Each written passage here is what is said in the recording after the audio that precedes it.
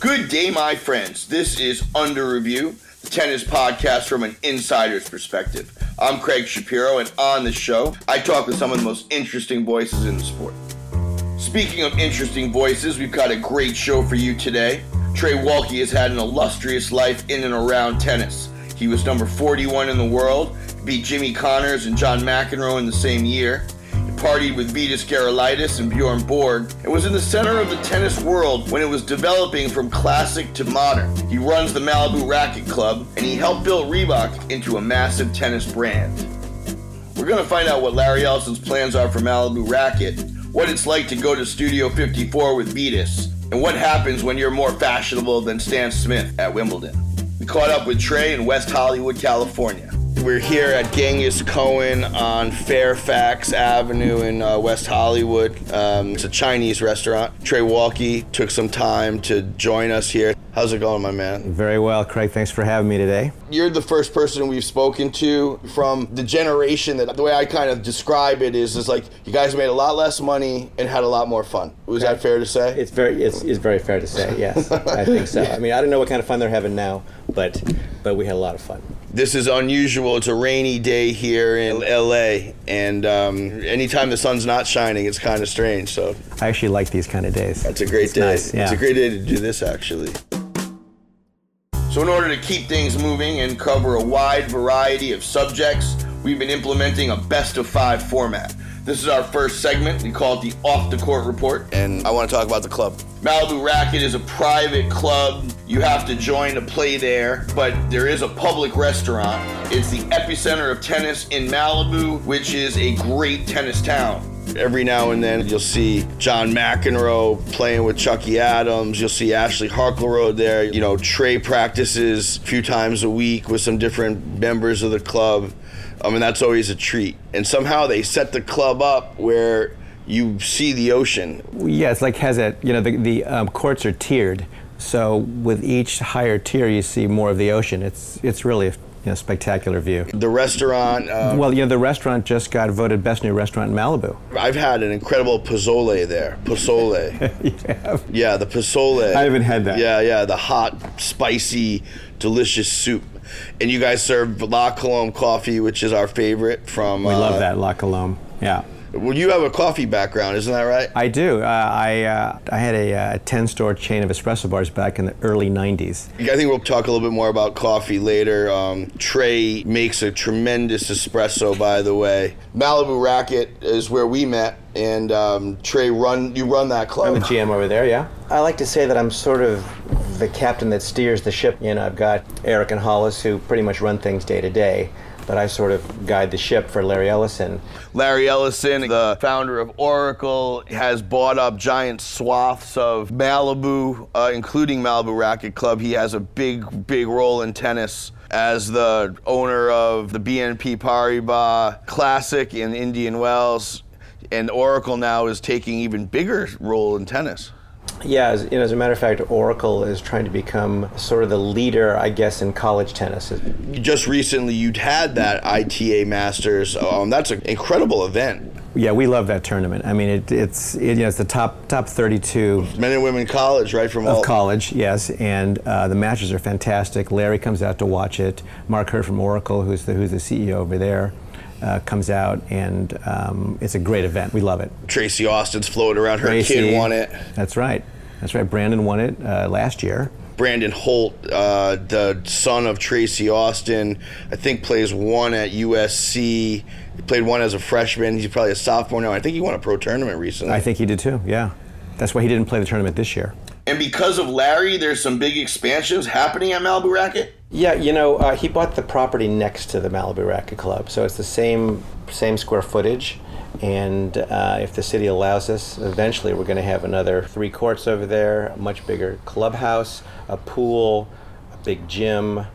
That'll be a destination. That'll be a destination for sure. And it'll be linked with the current club. And if we're lucky, he'll get the property on the other side of the club too, which is a huge piece of property that Pepperdine owns. And then we can really expand and do something fantastic. And that becomes what? Like a tennis academy? Probably a tennis, sort of a combo tennis academy, training center for other sports as well. Oh, really? Yeah.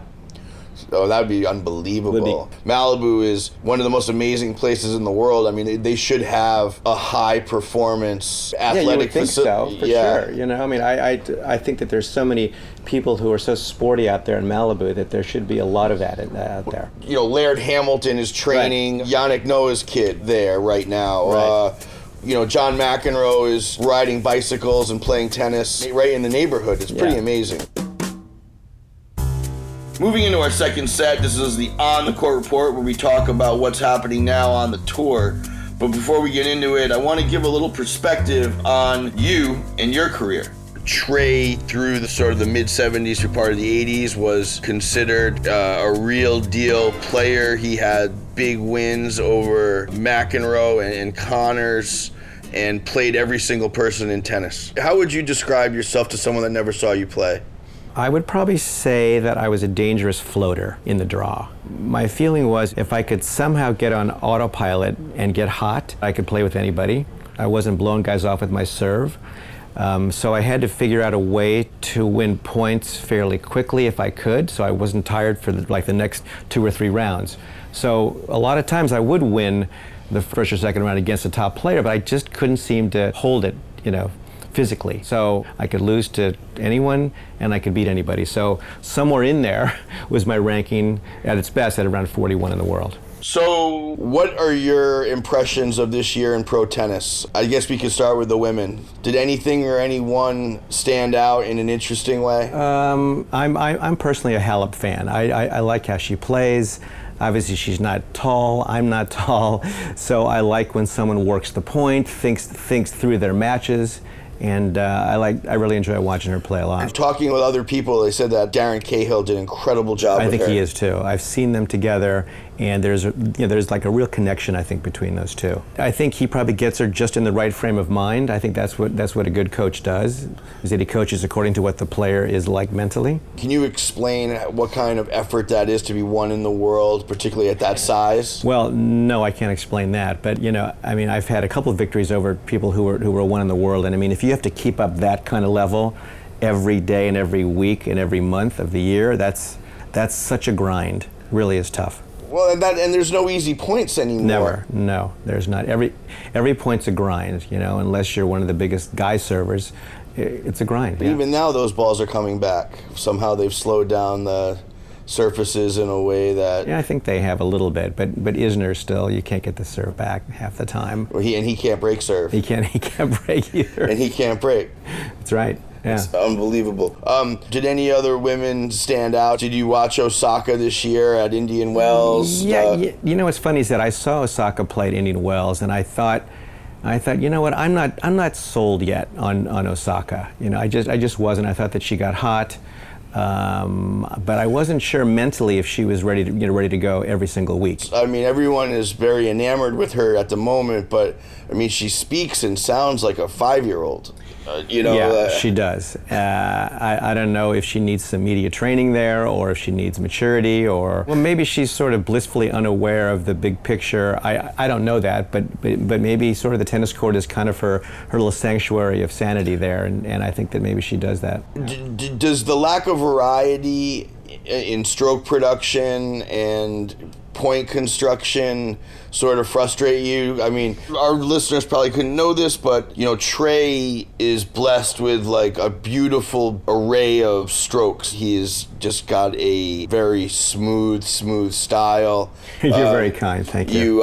Thanks. You hit a heavy, flat-ish forehand, and his backhand is sort of flat, but you can knife it and you can roll it when you want, and he's got these soft hands, and it's a special sort of game. So the way we see people hitting balls now, there's not a lot of variety and feel. Does that sort of annoy you? A little bit, because I don't think that the players are forced to learn the whole craft of the game. I think that they can get really good at doing forehands and backhands, and you can make a decent living. Just bang them. But I don't think that the nuance of playing in the midcourt, of creeping in, of how do you cover the net, How far back do you play? How close do you play? All those kind of things, which we had to do because there wasn't as much power. So, I mean, I like watching tennis now, but it just doesn't have that creativity that I used to enjoy. What are your takeaways from the year in men's tennis? For me, I'm waiting for the whole new crop to take over. I love them all, but it's like we've had them now for 20 years, and I'm ready for the next crew. There's a lot of new kids coming up. Some of them I really like to watch play. For example, I love this kid from Australia, Alex de Minaur. You like de Minaur? I do. I like him because I think he's sort of a better serving Leighton Hewitt, and he's also a problem solver, which I like. And he's a great competitor. He's got the Aussie code of give it everything and no excuses. He seems like a respectful young kid who's just doing the work. Yeah. Is there anyone else on the men's side that you think is interesting? I will watch this guy, Diego Schwartzman, every time he plays because he's my size, and the guy, he's great. He's a great player. He's got heat. He's got strength. Hits the ball hard. He's smart. I mean, Diego Schwartzman, great. The Argentine. It's hard to believe. Yeah, it is. In 2018, a guy 5'7", can play with these guys. Yeah, he seems to do well against the Isners of the world too. He seems to read their serves quite well. I just think it's difficult, but he's so rock solid, and he's got such a great game, and I love watching him play. Anyone else that sort of? Yeah, I mean, I like this kid. I can't even say his name. Tsitsipas. Tsitsipas. Yes, sure. Obviously he's going to be one of the top 10 guys. What do you like about what you've seen from him? I like that he doesn't seem sort of fearful of winning a big match. He believes it, and it looks like he believes it. And I think the other players feel that from him. Like the locker room is different from the actual match. And sometimes if you have that swagger in the locker room, which I bet he does now, that it wins you some more matches, and he's got it. All right, moving on to our third set. Generally speaking, this is the block in the show where we talk about the player's career. Somehow you land in a place in tennis where there is a lot written about the top three guys and not a lot written about a lot of the other guys. And I know that you came up in St. Louis, is that right? I did. I grew up in St. Louis.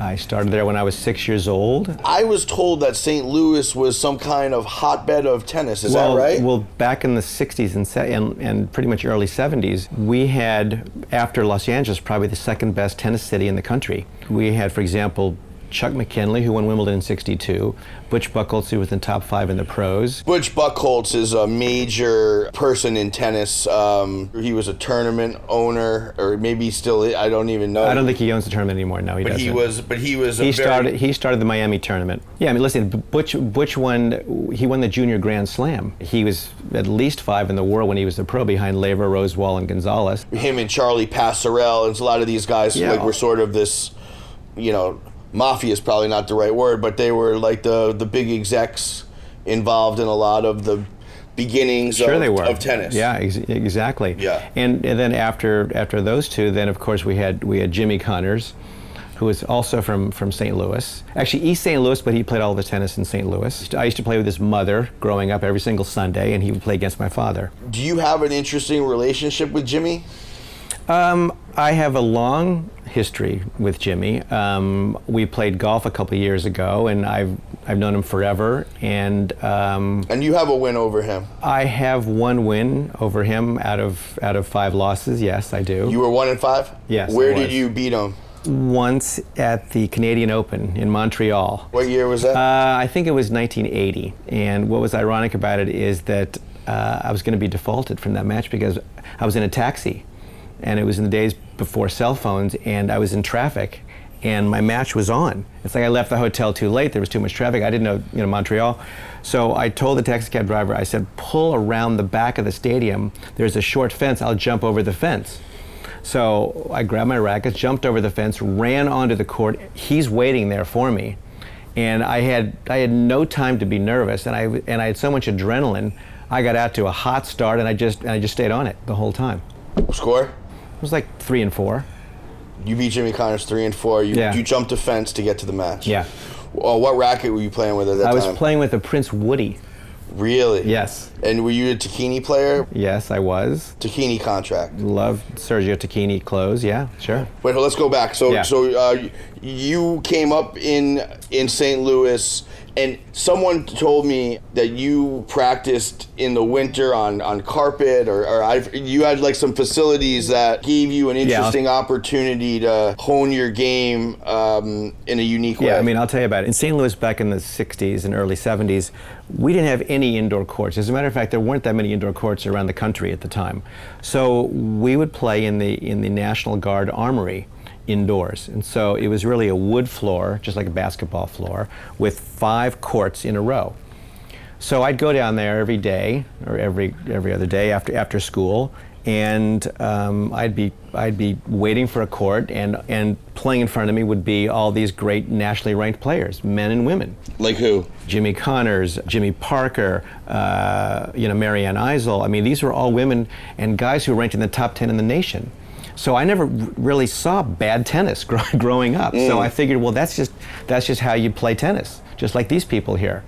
You know, I was 10 or 11 years old. You were a top junior? I was in the top 5 pretty much in every age division except for the 14. In the country? In the country, yeah. And you traveled? I traveled a lot. I played every division, I mean every section. Did you graduate high school? Sure. Yeah. So you went to I went to a tough high school, yeah. Did you play for the high school team? I played the occasional match for the high school team, yes. They just brought you in to They murder brought somebody? me in as a ringer if it was a tough team, yeah. And I'm sure every coach complained. Oh yeah, he's not really on the team all the time. He's a ringer. This guy's he's not legal to play. All that kind of stuff. Sure, I heard that. But do you play like things like the Orange Bowl and Junior Wimbledon? I played the Orange Bowl. Junior Wimbledon at the time was really only allotted for, I think, the top 1 or 2 players per country. So, I mean, it wasn't really a fair contest then. It wasn't really a thing. No, it wasn't a thing. You traveled inside America, in the United States. Yeah, the Orange Bowl was a thing, but yet Kalamazoo and all the national events were. Yeah. And you won Kalamazoo? I won the doubles in Kalamazoo twice, 16s and 18s, and I didn't win the singles. Billy Martin won all the singles in those days, and he was my doubles partner. And then you moved to LA for your senior year of high school, is that right? I did. I moved here, yes. What was the impetus for that? Because all those people I was talking about in St. Louis had all moved, and we're all playing the tour. So there was really no one left for me to practice with in St. Louis by the time I was 17. Connors moved out here for his tennis, and a lot of people were doing that, and so my father asked me if I wanted to come out here, and I was lucky enough to take him up on it, yeah. And from that moment on, you are an LA resident, you're an LA, Southern California. LA kid, my own little studio apartment in Westwood when I was a senior. Wait, hold on, you lived alone as a senior in high school? I lived alone as a senior in high school out here, yes. I got out of school at 12:30 every day and decided whether I wanted to practice with the UCLA team, which you could do in those days. So I would just go over there and practice with UCLA. And the who rest was on that team then?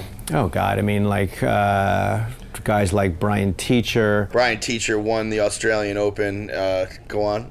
I think the Cornell brothers were there. The Crises were on the team. So I mean, they were in the top 1 or 2 in the country. Yeah. So so you had to have improved. Oh, I mean, listen. Had I stayed in St. Louis, no way I would have improved as much. But here, coming out here, losing to all these college guys when I was 17 helped my tennis. Did you have your eyes set on playing pro tennis? Was that in your mind? You know what? In those days, we didn't think that much about playing pro tennis because there wasn't that much money in it. But there was this sort of common drive to just become as good as you could possibly be and just see how far you could take it. Yeah, it was a pride thing. And so you made a decision with college that was interesting. You played a year. I did. I thought I was going to go to UCLA, and I talked to the coaches at UCLA and at USC and at Cal, and I just fell in love with the Bay Area. And I figured that if I could play 1 or 2 for Cal, that I could play against the number 1 player from all the other top colleges and maybe sneak in a couple wins.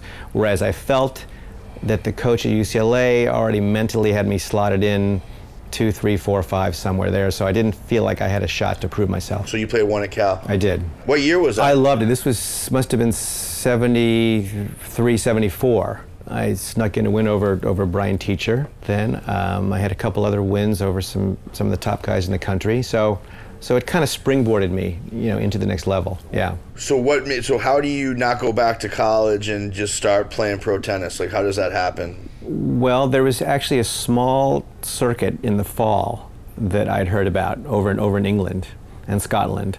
And since I wasn't exactly knocking the books over too much at college. You're having a lot of fun. Yeah, a lot of fun in those days. Playing number one for Cal Berkeley. Yeah. Come on, man. I asked my father, I said, hey, if I can get in these tournaments over there, I said, I think I'm gonna turn pro and just give it a shot. Pull out of school. And pull out of school early. Most guys stayed for 2 years of college. But I figured, well, I got to get the jump on these guys and maybe go out a year early. So I did. And then what?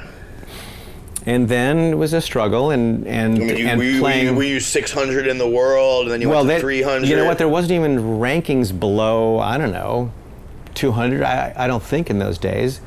I don't even know. But like I had to get a letter from this guy at Cal who was on the tennis tour, and he wrote the guy over in Scotland, said this guy can play. Can you give him a wild card into tournaments over there? And that's how it kind of starts. And I had enough wins to kind of slowly build my ranking. Yeah.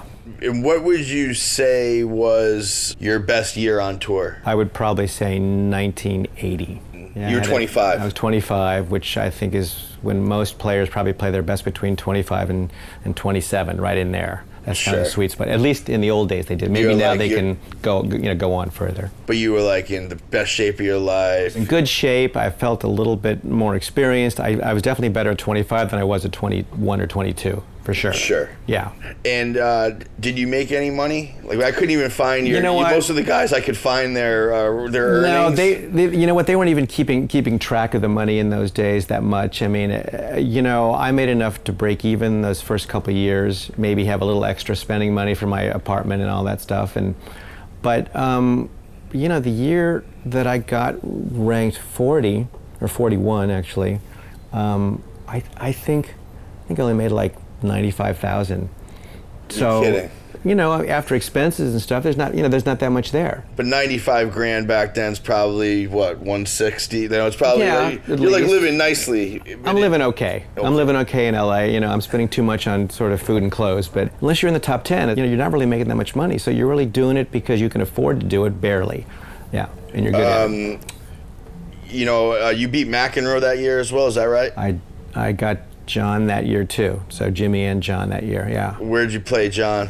Actually, I got him twice. I think that year I beat him in Memphis at the National Indoors. You beat him twice that year? Were you about to say? I think I beat him twice that year because I beat him in Vegas. Although maybe that was a couple years later. It's all kind of hazy. I'm so old. I actually forgot the years now. But you have a couple of W's over John. I do. Yeah. When you played these top guys, did you feel like you elevated your... I actually did. For some reason, that whole nothing to lose mentality helped me a lot. Against guys who I was close with ranking-wise, it was tough. I mean, I didn't feel like I had an edge over them at all, and I didn't really know their game as well. When you see McEnroe or Connors or Borg play every week, you kind of have a sense of what they like to do. So my strength was sort of being accurate and pinpointy, so I felt I could kind of get around some of their strengths. Accurate and pinpointing. Yeah, I think so. Sure, he doesn't miss. That's what he means. He doesn't miss, and he hits a heavy flat ball and has so much artistry to his game. It was amazing. Was there any footage of any of this? Does it live? Is there footage of you? I think I have a DVD of myself playing against Lendl at Wimbledon. Okay, well, I think, we need to talk about your Wimbledon. I consider everything else a lot more interesting personally, but you famously wore the throwback outfit, the linen pants with the linen shirt and the tie around the waist at Wimbledon. You played in that outfit. What's the story behind that? I grew up reading World Tennis Magazine religiously. And it was really the Bible of tennis in those days. My dad collected every World Tennis from back in the 1940s. And so I'd see pictures of the old players playing, in long pants and stylish, and the whole thing seemed so sort of romanticized that when I was on my last year of the tour, I said, I'm not going to win Wimbledon. It's my last year. Why don't I do something different? And so I decided when I was here in LA, prior to going over to Wimbledon, that I was going to go look for some long white cricket pants and an old white cable knit sweater and like a button-up white shirt. So you take the court in the first round at Wimbledon dressed like a guy from like 1862. Right, or at least 1922. 1922. Anyway, so then I walk on the court, Stan's on the court. Yeah, Stan Smith, who most of you know as the Shoe, is a person and a player who was a world number one. Yeah. So anyways, here's Stan looking at me. He's won Wimbledon, U.S. Open, everything else, and all the photographers are around me. So Stan says to me, "Hey Trey, let's get this little publicity stunt over with." And so I said, "Got it, Stan. Okay." So I was breathing fire at that point, so I was ready to go. Yeah. He was pissed. He stoked the fire in me, yeah. He was a little bit... he was pissed. He was pissed. Sure, because he's, Stan's the man. And yeah, but you didn't mean it as a. You just wanted to do something. No, listen, it was my fun. last thing. Yeah. It was fun. Why not do it? I mean, I like that old style anyway. So Yeah, and you got the W. Got the W, and then luckily I got to play Lendl on center court. And did you end up doing any press? Was it? It became like a real thing. I did a lot of press. I mean, I was interviewed. I used to get fan letters from like 80-year-old men because of that. Yeah, it was funny. And I was in Time magazine with the outfit on. But I mean, it really wasn't a publicity thing in those days that much. I mean, yeah, I knew I was going to get some, but I just wasn't thinking along those lines like they do now. It's just different. Right. Just different. No. You just did something you wanted to do. Yeah. I mean, I know been in LA a long time. I mean, did you have a stylist? Did you consult with anyone on this? I didn't consult. I knew what the look was. However, when I got it all together over in London, the famous guy, and I can't think of his name now, he was like the haberdashery guy for the women. Ted Tingling. He came up to me after my first round, and he said, "Hey, you're missing your club tie as your belt." He said, "Why don't I take your pants and I'll sew some belt loops on there and I'll get you a Wimbledon tie to put around." Ted Tingling got involved in this. Yeah. That's amazing. Ted Tingling, I hope some of you know who he is. He was the designer of all the women's tennis clothing when the women's tour started for Billie Jean and for everyone. Rosie Casals. Yeah. He designed these ornate tennis dresses. A legendary moment in time from a very famous guy, right? Yeah, I mean, he really was. He was. He was Yeah.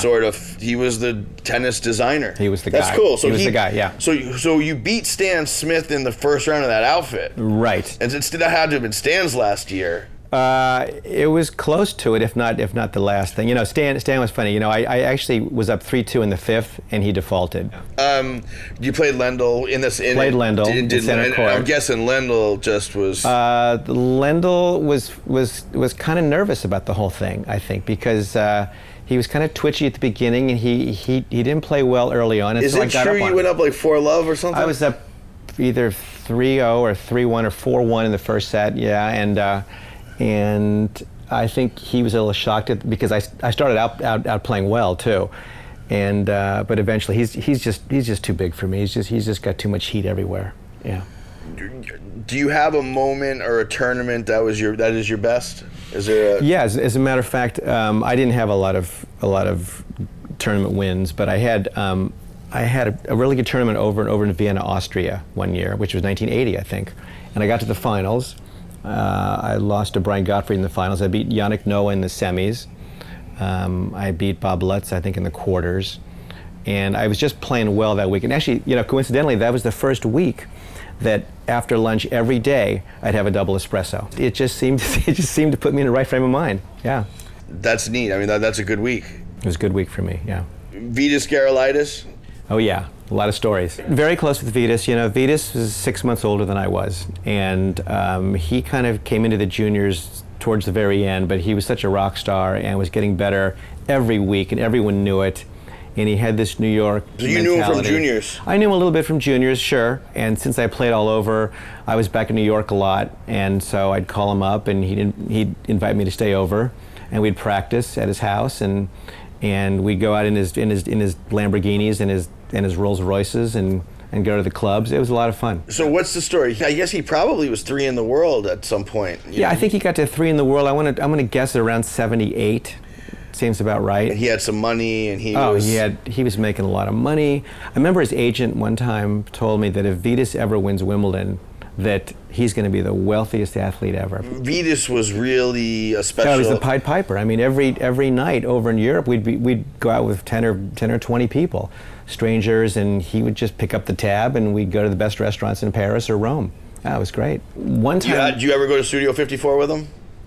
Quite a bit, yes. So how often? Quite a bit. So when I was in New York, he was such a famous person that we'd get in his Rolls, he'd put the top down at night, we'd drive to 54, and as we pulled up, the doorman knew to let Vitas in.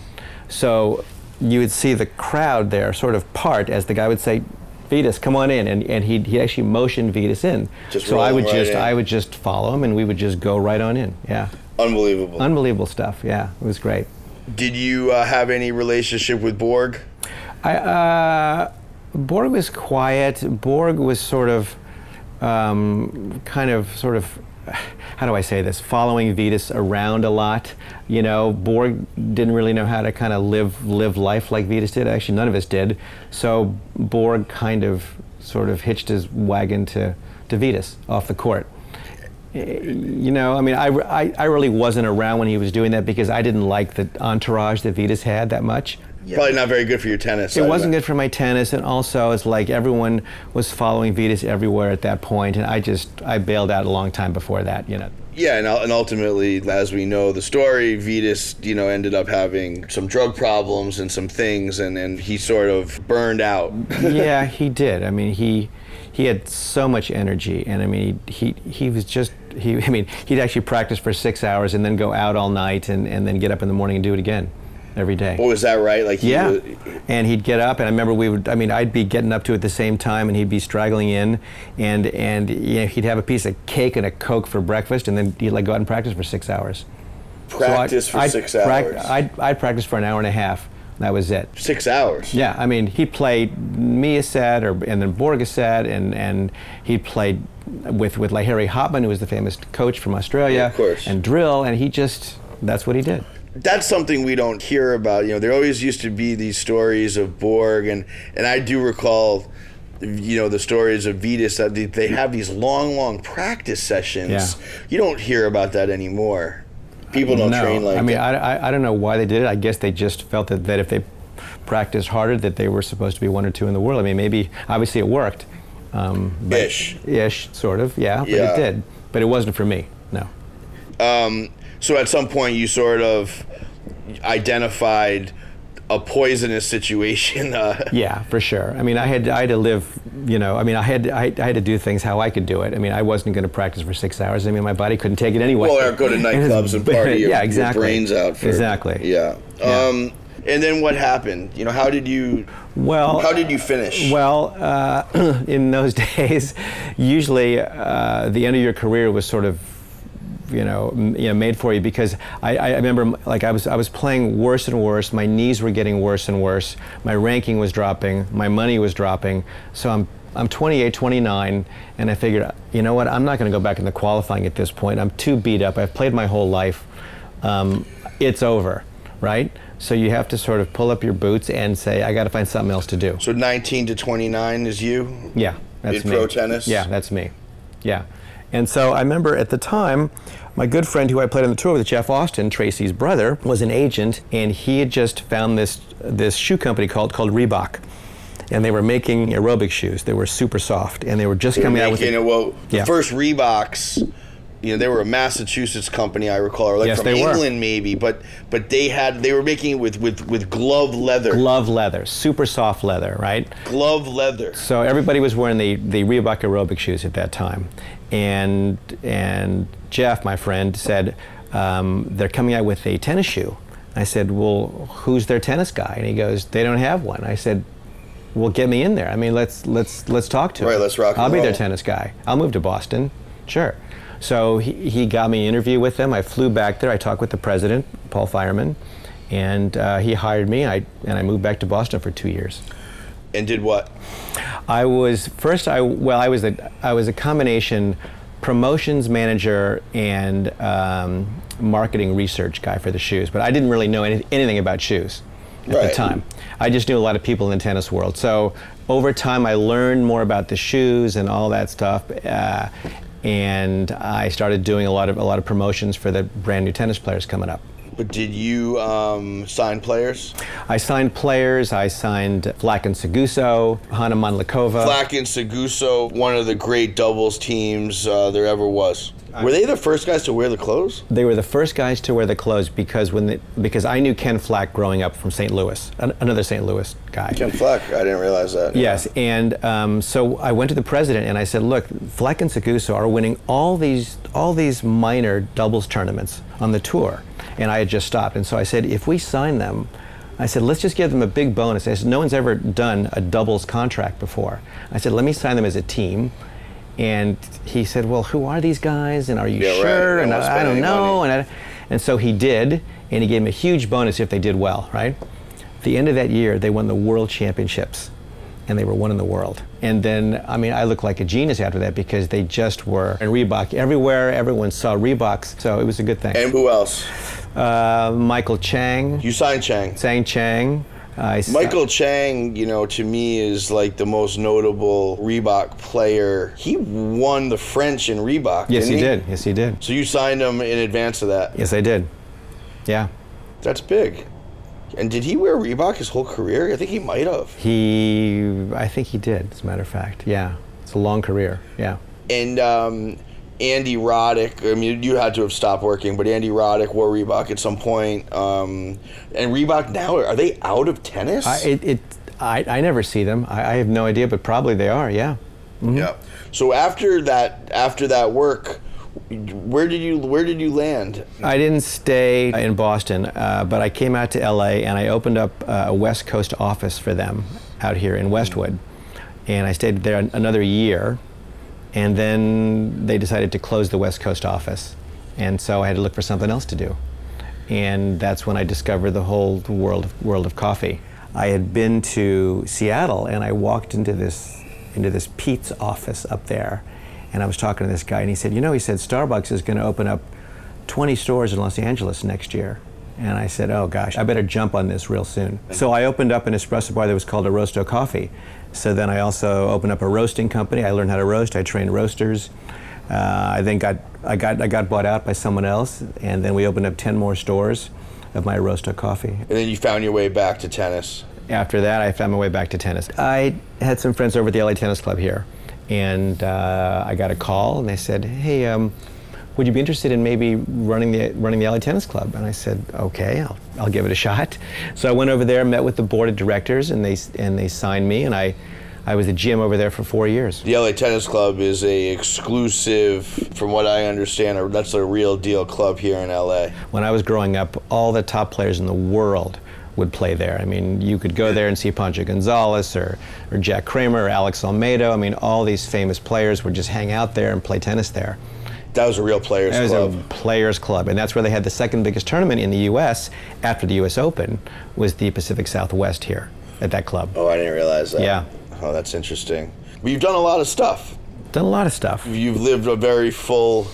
yeah, I think you got to cut the tennis umbilical. I think when you stop, I think it's important to do something else. I said, I see so many guys just go from playing into coaching. If you don't change careers by the time you're 35 after tennis, then you're going to be teaching pretty much your whole life. A lot of them have. A lot of them enjoy it. That's great, but I didn't see myself doing that at all. Okay, this is our fourth set. We call this the 10-ball scramble. Okay.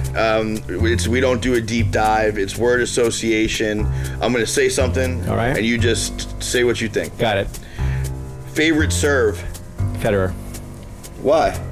Because I think he's super accurate with it, and it looks great. Favorite backhand? Wawrinka. Why? I've never seen anyone with that much power on the backhand one-handed ever. By the way, I I used to copy Ken Rosewall's backhand, so I have to say Ken Rosewall also. Right. Ken Rosewall had a famous, gorgeous, like sort of flattish. A flat slice, as we talked about earlier. A flat slice. Yeah. So I used to stand in front of a mirror with some photographs of Ken, and I would try and put my body in that same position when I was 10 years old. I said, because he must be feeling this at this point in the swing. So I just tried to model my backhand after that. Yeah, and your backhand is unique and amazing. Favorite forehand? Probably that guy Gonzalez who quit a few years ago. I forget his first name now. Fernando Gonzalez? Yeah. Yeah, I used to just sit there with my mouth agog because the guy could hit that thing. He could slap that forehand. I mean, it just was shocking. Favorite city? Rome. Me too. Favorite tournament? Rome and the San Francisco tournament that Barry McKay used to run. Why? Because it was so much about the players, and Barry was a great player, and he understood what those tournaments could be. Favorite court? Gosh, probably center court of the Los Angeles Tennis Club. Yeah. Really? Yeah, I love that court. Best coffee? Favorite coffee? La Colombe is first, and Blue Bottle second. You like Blue Bottle? I do a lot. You like their espresso bean? I love their espresso bean. See, because I think the La Colombe, that Nizza bean is my favorite. Yeah, it has like a little more caffeine, and it's a little stronger tasting. Yeah. I handle that amount of caffeine fairly well, and the Blue Bottle I don't handle as well. I don't think it's a little more acidic, maybe. Maybe a little bit. Maybe. Yeah. Ken Rosewall, my idol, missed 13 of his best years of playing the majors. He did. Because he was a pro at the time. So he didn't play the slams. No. He still won 8 slams, but he missed whatever 13 times 4 is. He missed that many slams. 52 he missed. Yeah. Ilie Nastase. Loved watching him play on clay. Loved it. He would actually walk forward during the point and hit mid-court shots. It was just genius. It was great. Do you know him well? I used to know him a little bit. Yeah, I wouldn't say well, but I played him a couple times. You played him? I did. How'd you do with him? I beat him here at UCLA, indoors. Yeah. That's a nice win. Yeah, it was a nice win. Where'd you lose to him? I lost to him once on the Reardon circuit, which was the other circuit other than the ATP circuit back in the old days. The Reardon circuit? Bill Reardon was Jimmy Connor's manager. Oh, right. It's spelled like Riordan. Yes. Riordan, right? Yes, and his brother was the mayor of Los Angeles. And he had a circuit back in the early 70s that Connors and Nastase played on. And I played a few tournaments there. Borg? Burnt out. Vitas? Oh, God. A true legend. You miss him? Yeah. Everyone misses Vitas. Yeah, I miss him. Moving on to our 5th and final set. We call this our King of the Court. If you were the king, how would you do it?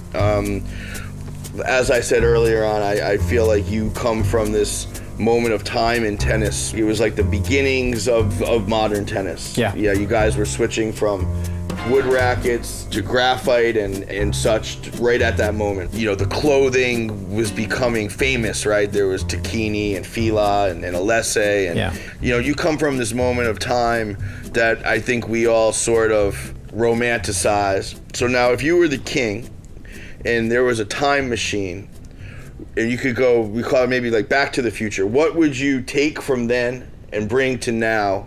You know, I was going to go to a different place with that. I was going to go with like how tennis should be played now, as far as the rules and as far as the lines and all that kind of stuff. Fine.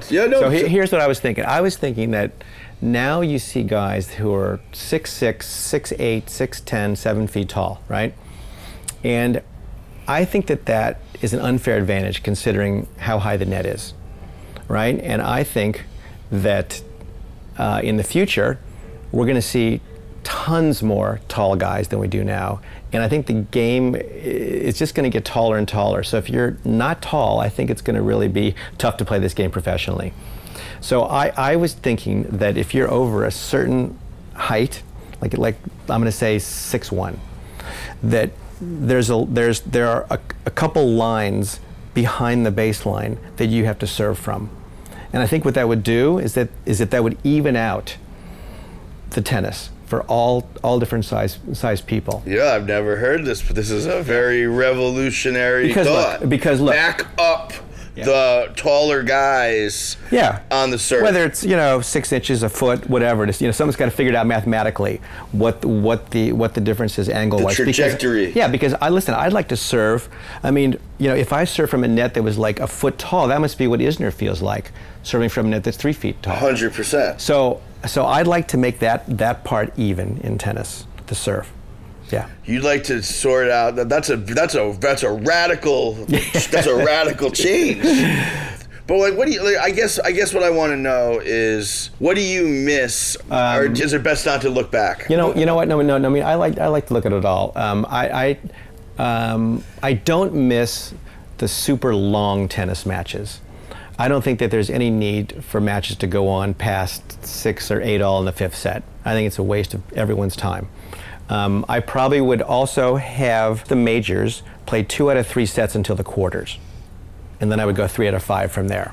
And what about socially? Like I said it earlier, it said, I feel like you guys made less money and had more fun. Is there a way to sort of loosen up these guys? Is there a way to... How can you make guys have more fun? I don't know. I mean, it's just the society we live in right now. I mean, we didn't have coaches travel with us. A, we couldn't afford it. B, only Borg did that. So it's just a different time, and I think both are great. I'm sure these guys are having some fun too, by the way. It may be a different kind of fun now, but it's just, I'm sure they are. How, when you look back on your career, how do you look back on it? I look back on it like I didn't really have as many results as I felt I could. I think I left something on the table. I'm not sure why. I don't know if I always felt like I could get into the top 25 if I was playing well, but I wasn't consistent. Just wasn't. That's interesting. I mean, yeah. I never saw myself as number 1 or number 5 in the world, but I did feel that I could get into the top 25 if I was a little more consistent. I wasn't. Are there regrets? Is there anything you think you could have done different? Would you have practiced more? I don't know about practicing more. I practiced a lot. I did. Like I played my whole life. Man, 5 foot I don't 8. know. Yeah, on a good day. You got a lot of. Yeah, I guess so. You've had a great life in tennis, man. I have. I had a good junior life and a lot of fun, and 9 years on the tour. So yeah, I'm not complaining. Believe me, I just felt I could have been a little more consistent. We all probably have a little more consistency in us somewhere. Who knows where? Who knows? When Trey talks about not being consistent, that's hilarious. Because if you ever watch him hit balls, he literally doesn't miss. Listen, thank you very much. Think this is it for us from Genghis Cohen on Fairfax Avenue. Thank you, Craig. Really, I really enjoyed it. Thanks a lot. And you are released. Yeah. Okay. Huge thank you to Trey Walke. He's had an incredible life in tennis. Sometimes your career doesn't always go the way you thought, but hey man, for those of us that struggle to hit a topspin backhand consistently, and what he's done is just remarkable. Want to say a big thanks to Mark and Ned and everyone at Genghis Cohen. Our producer is Scott Tuft. Our music is by Brian Senti. The masterful Matt Degnan did our mix. I want to thank everyone for listening. We will be back soon with lots more tennis talk with the most interesting people in the sport. If you like what you're hearing, please subscribe and take a moment to rate and review us on the Apple Podcast site, and tell your friends. Thank you for listening, and until next time, I'm Craig Shapiro, and you are released.